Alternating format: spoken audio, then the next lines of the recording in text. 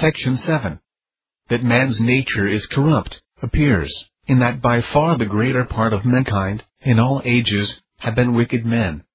The depravity of man's nature appears, not only in its propensity to sin in some degree, which renders a man an evil or wicked man in the eye of the law, and strict justice, as was before shown.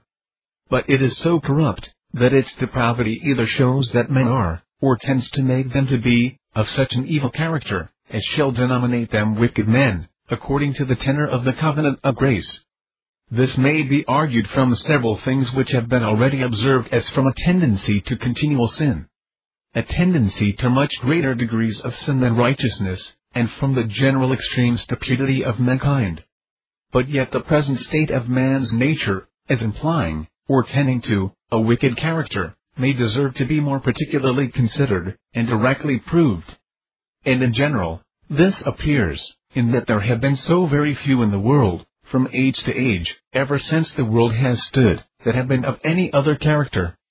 It is abundantly evident in Scripture, and is what I suppose none that call themselves Christians will deny, that the whole world is divided into good and bad, and that all mankind at the day of judgment will either be approved as righteous, or condemned as wicked, either glorified, as children of the kingdom, or cast into a furnace of fire, as children of the wicked one. I need not stand to show what things belong to the character of such as shall hereafter be accepted as righteous, according to the word of God. It may be sufficient for my present purpose, to observe what Dr. T himself speaks of, as belonging essentially to the character of such.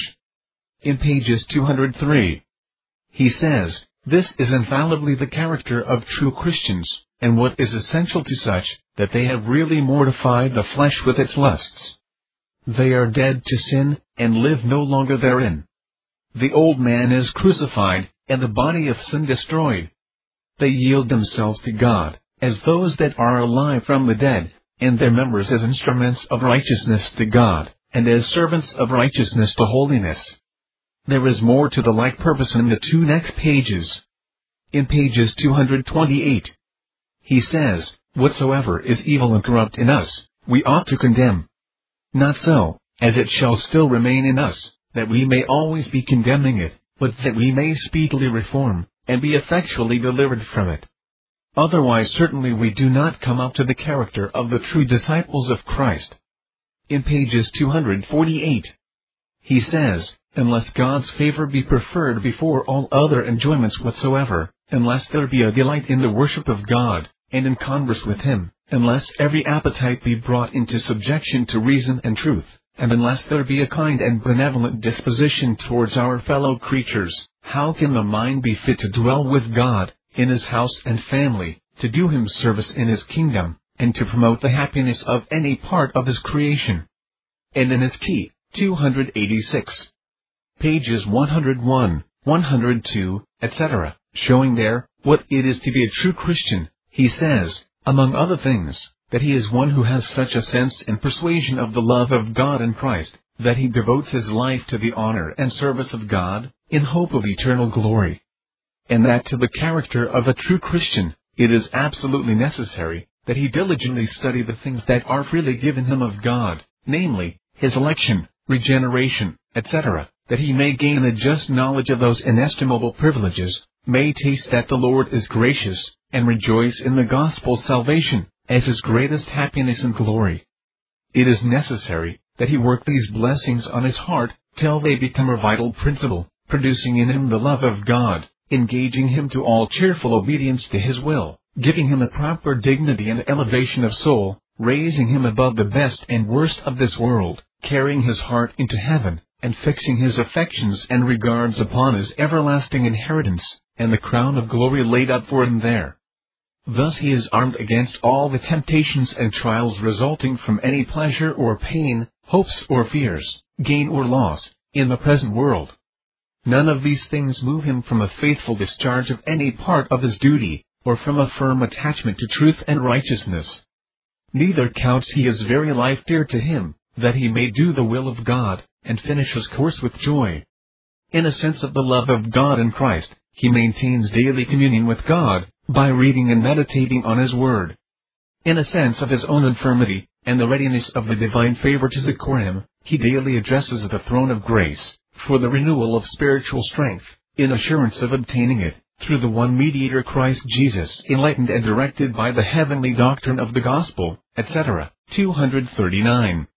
Now I leave everyone that has any degree of impartiality, to judge, whether there be not sufficient grounds to think, that it is but a very small part indeed, of the many myriads and millions which overspread this globe, who are of a character that in any wise answers these descriptions.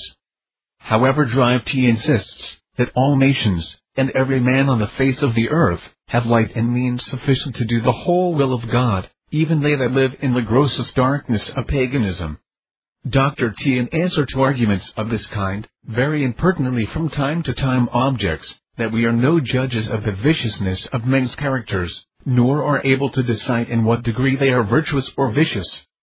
As though we could have no good grounds to judge, that anything appertaining to the qualities or properties of the mind, which is invisible, is general or prevailing among a multitude or collective body, unless we can determine how it is with each individual.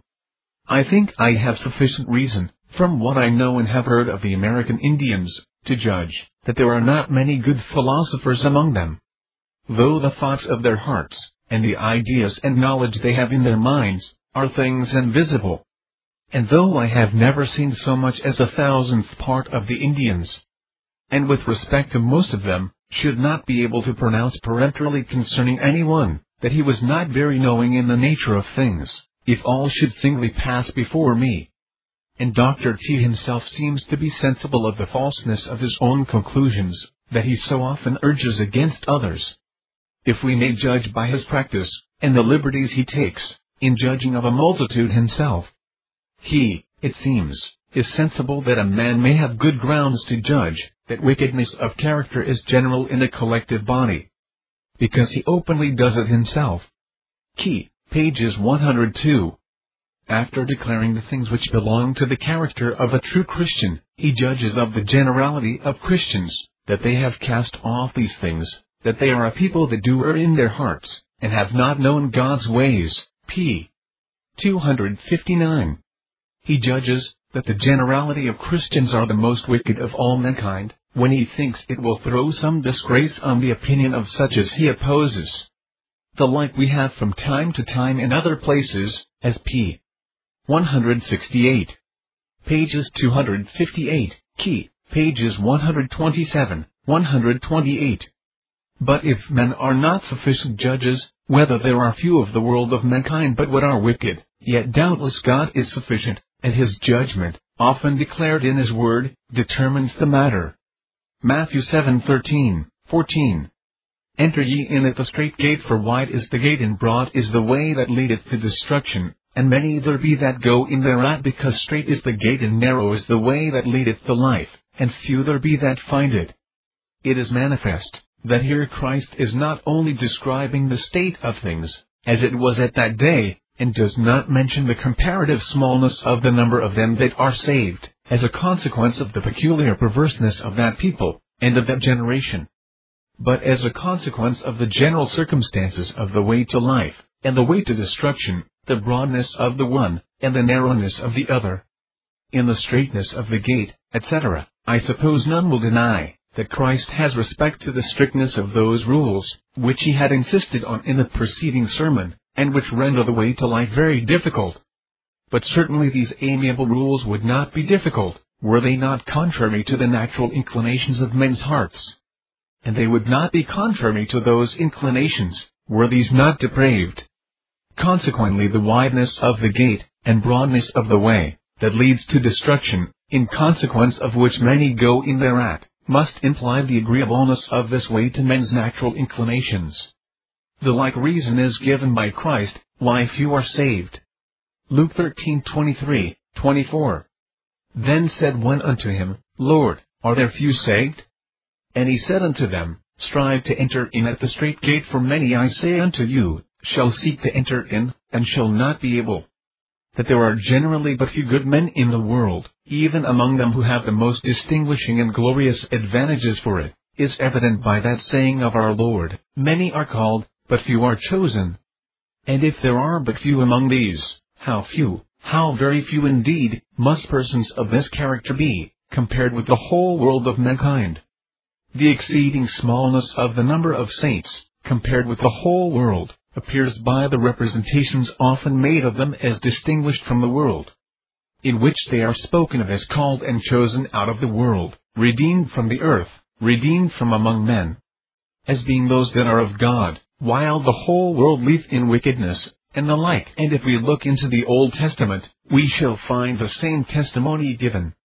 Proverbs 26. Most men will proclaim every man his own goodness, but a faithful man who can find?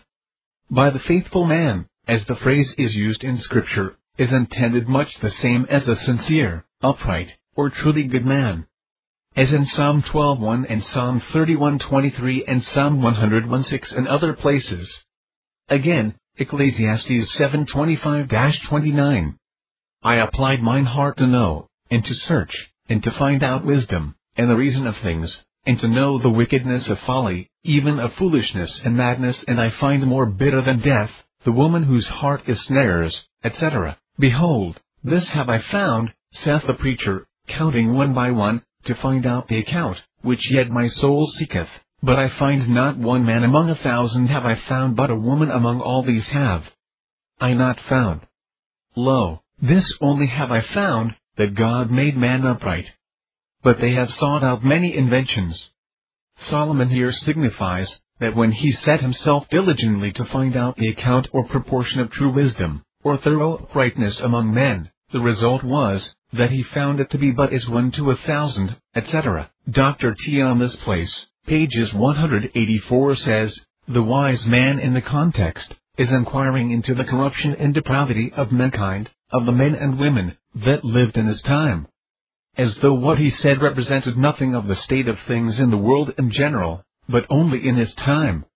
But does Dr. T. or anybody else suppose this only to be the design of that book, to represent the vanity and evil of the world in that time, and to show that all was vanity and vexation of spirit in Solomon's day? That day truly, we have reason to think, was a day of the greatest smiles of heaven on that nation, that ever had been on any nation from the foundation of the world.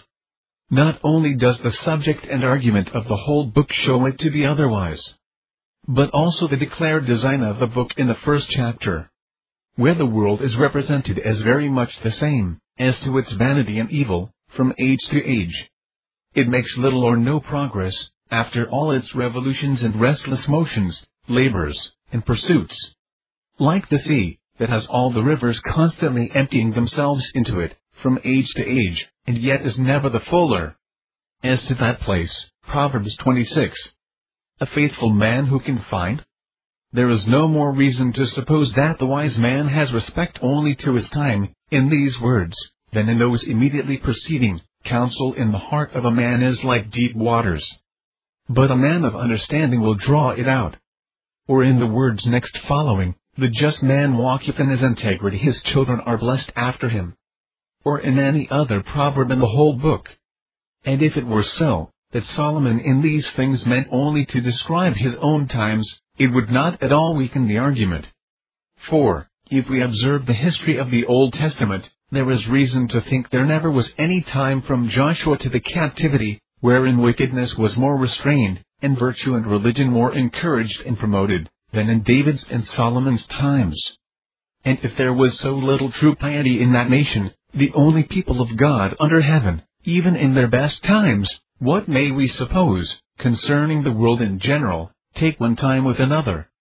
Notwithstanding what some authors advance concerning the prevalence of virtue, honesty, good neighborhood, cheerfulness, etc., in the world, Solomon, whom we may justly esteem as wise and just and observer of human nature, and the state of the world of mankind, as most in these days besides, Christians ought to remember, that he wrote by divine inspiration, judged the world to be so full of wickedness, that it was better never to be born, than to be born to live only in such a world. Ecclesiastes 4:1-3. So I returned and considered all the oppressions that are done under the sun. And behold, the tears of such as were oppressed, and they had no comforter, and on the side of their oppressors there was power, but they had no comforter. Wherefore, I praised the dead, which were already dead, more than the living, which are yet alive. Yea, better is he than both they, which hath not yet been, who hath not seen the evil work that is done under the sun. Surely it will not be said that Solomon has only respect to his time hereto, when he speaks of the oppressions of them that were in power. Since he himself, and others appointed by him, and wholly under his control, were the men that were in power in that land, and in almost all the neighboring countries. The same inspired writer says, Ectos 9:3. The heart of the sons of men is full of evil, and madness is in their heart while they live, and after that they go to the dead.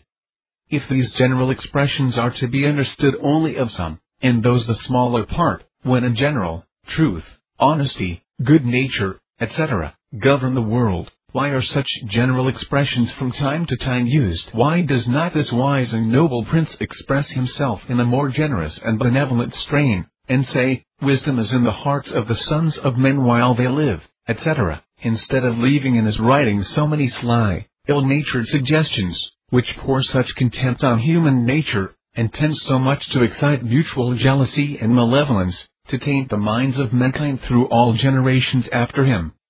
If we consider the various successive parts and periods of the duration of the world, it will, if possible, be yet more evident, that by far the greater part of mankind have, in all ages, been of a wicked character. The short accounts we have of Adam and his family are such as lead us to suppose that the greater part of his posterity in his lifetime, yea, in the former part of his life, were wicked.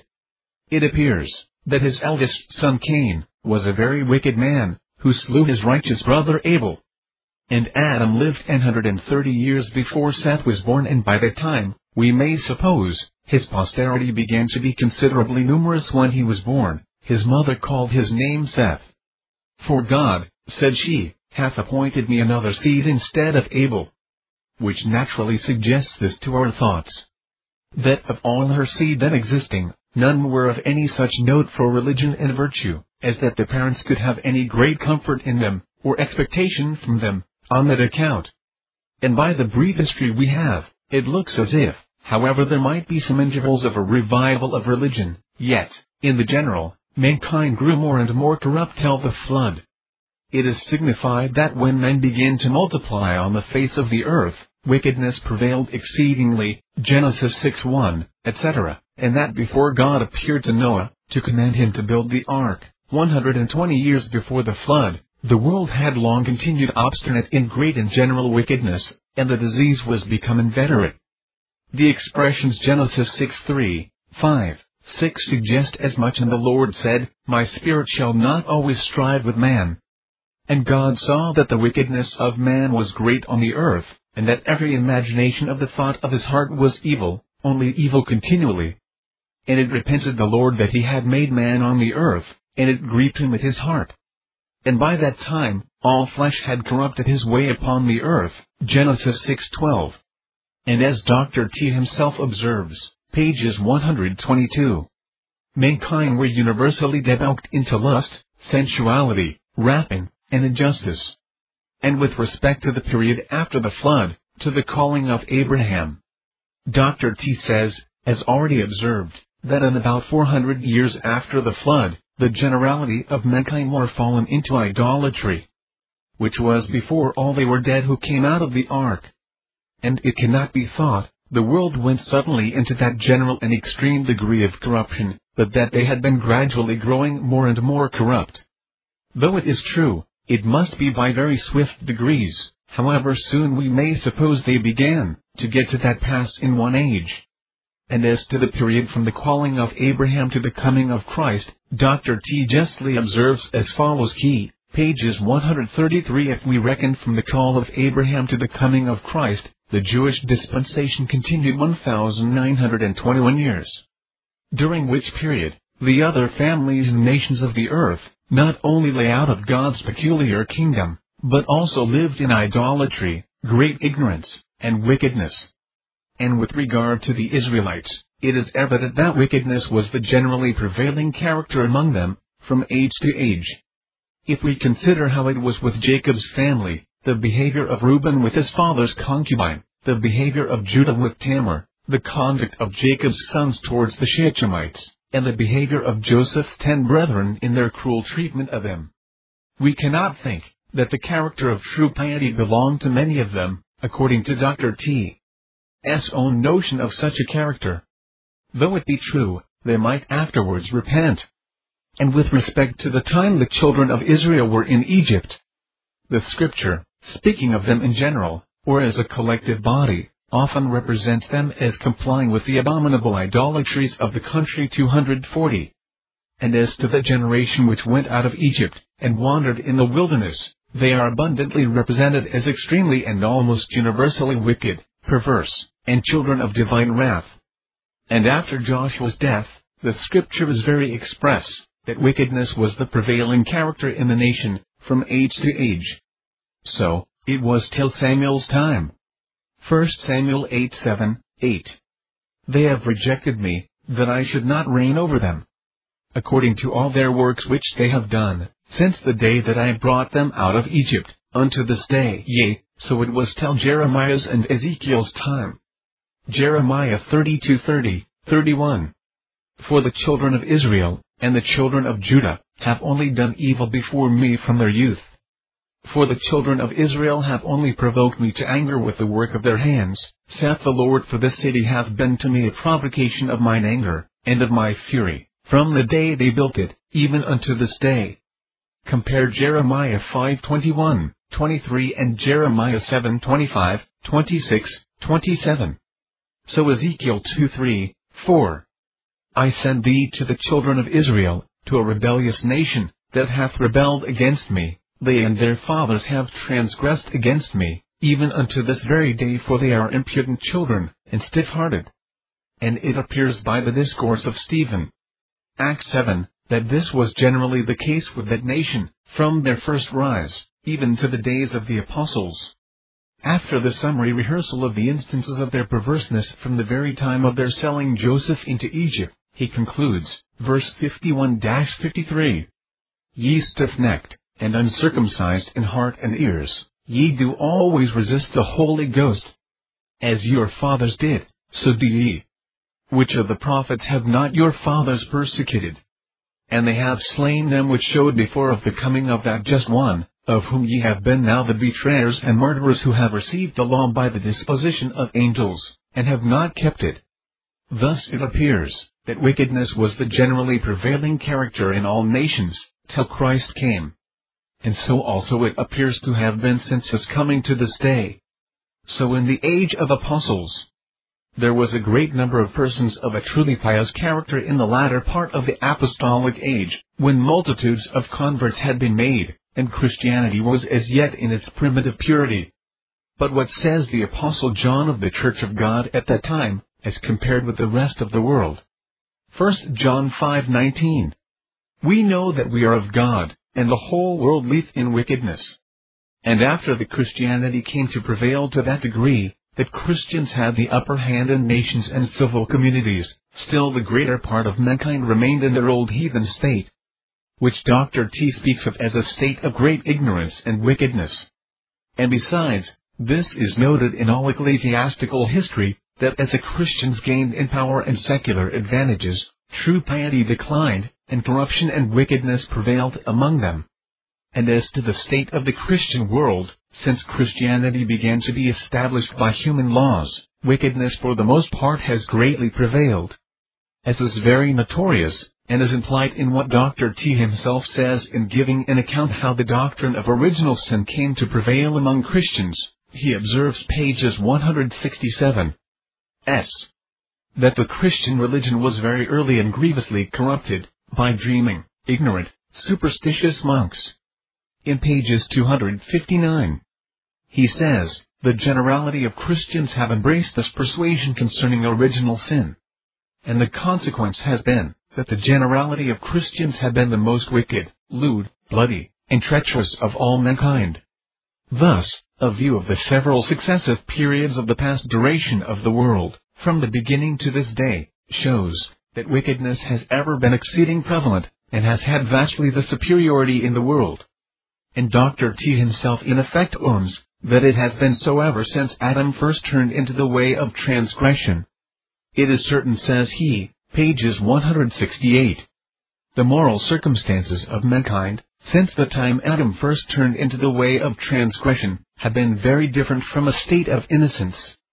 So far as we can judge from history, or what we know at present, the greatest part of mankind have been, and still are, very corrupt. Though not equally so in every age and place. And lower in the same page, he speaks of Adam's posterity, as having sunk themselves into the most lamentable degrees of ignorance, superstition, idolatry, injustice, debauchery, etc. These things clearly determine the point, concerning the tendency of man's nature to wickedness, if we may be allowed to proceed according to such rules and methods of reasoning, as are never denied or doubted to be good and sure, in experimental philosophy. 241 Or may reason from experience and facts, in that manner which common sense leads all mankind to in other cases. If experience and trial will evince anything at all concerning the natural disposition of the human heart, one would think the experience of so many ages, as have elapsed since the beginning of the world, and the trial made by hundreds of different nations together, for so long a time, should be sufficient to convince all, that wickedness is agreeable to the nature of mankind in its present state.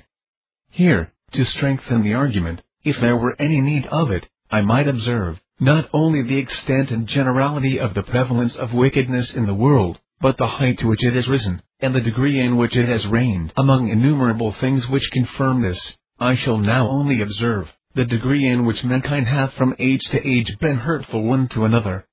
Many kinds of brute animals are esteemed very noxious and destructive, many of them are fierce, voracious, and many very poisonous, and the destroying of them has always been looked upon as a public benefit. But have not mankind been 1,000 times as hurtful and destructive as any one of them, yea, as all the noxious beasts, birds, fishes, and reptiles in the earth, air, and water, put together, at least of all kinds of animals that are visible? And no creature can be found anywhere so destructive of its own kind as man is. All others, for the most part, are harmless and peaceable, with regard to their own species. Where one wolf is destroyed by another wolf, one viper by another, probably 1,000 men are destroyed by those of their own species. Well, therefore might our blessed Lord say, when sending forth his disciples into the world, Matthew 10:16, 17, Behold, I send you forth as sheep in the midst of wolves. But, beware of men. Why do I say wolves? I send you forth into the wide world of men, that are far more hurtful and pernicious, and of whom you had much more need to beware, than of wolves. It would be strange indeed, that this should be the state of mankind, distinguished by reason, for that very end, that they might be capable of religion, which summarily consists in love, if men, as they come into the world, are in their nature innocent and harmless, unapproved, and perfectly free from all evil propensities.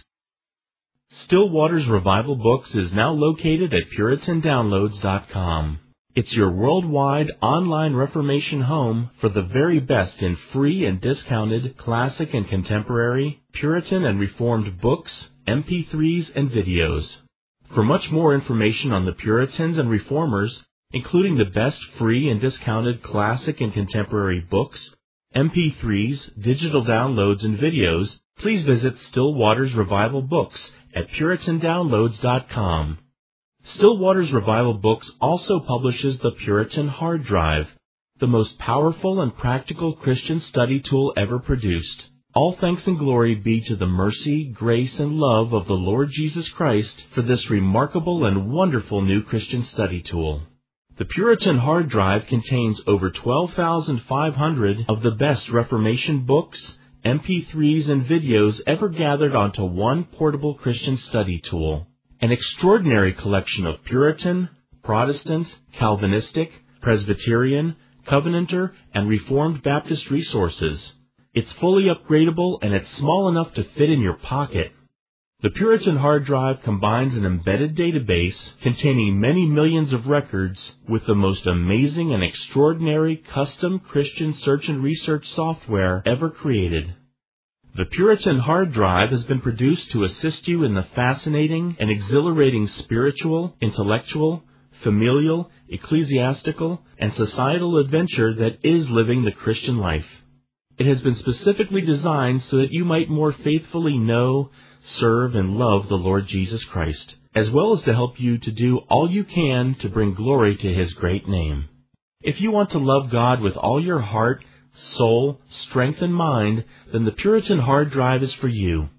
Visit PuritanDownloads.com today for much more information on the Puritan hard drive and to take advantage of all the free and discounted Reformation and Puritan books, MP3s, and videos that we offer at Still Waters Revival Books.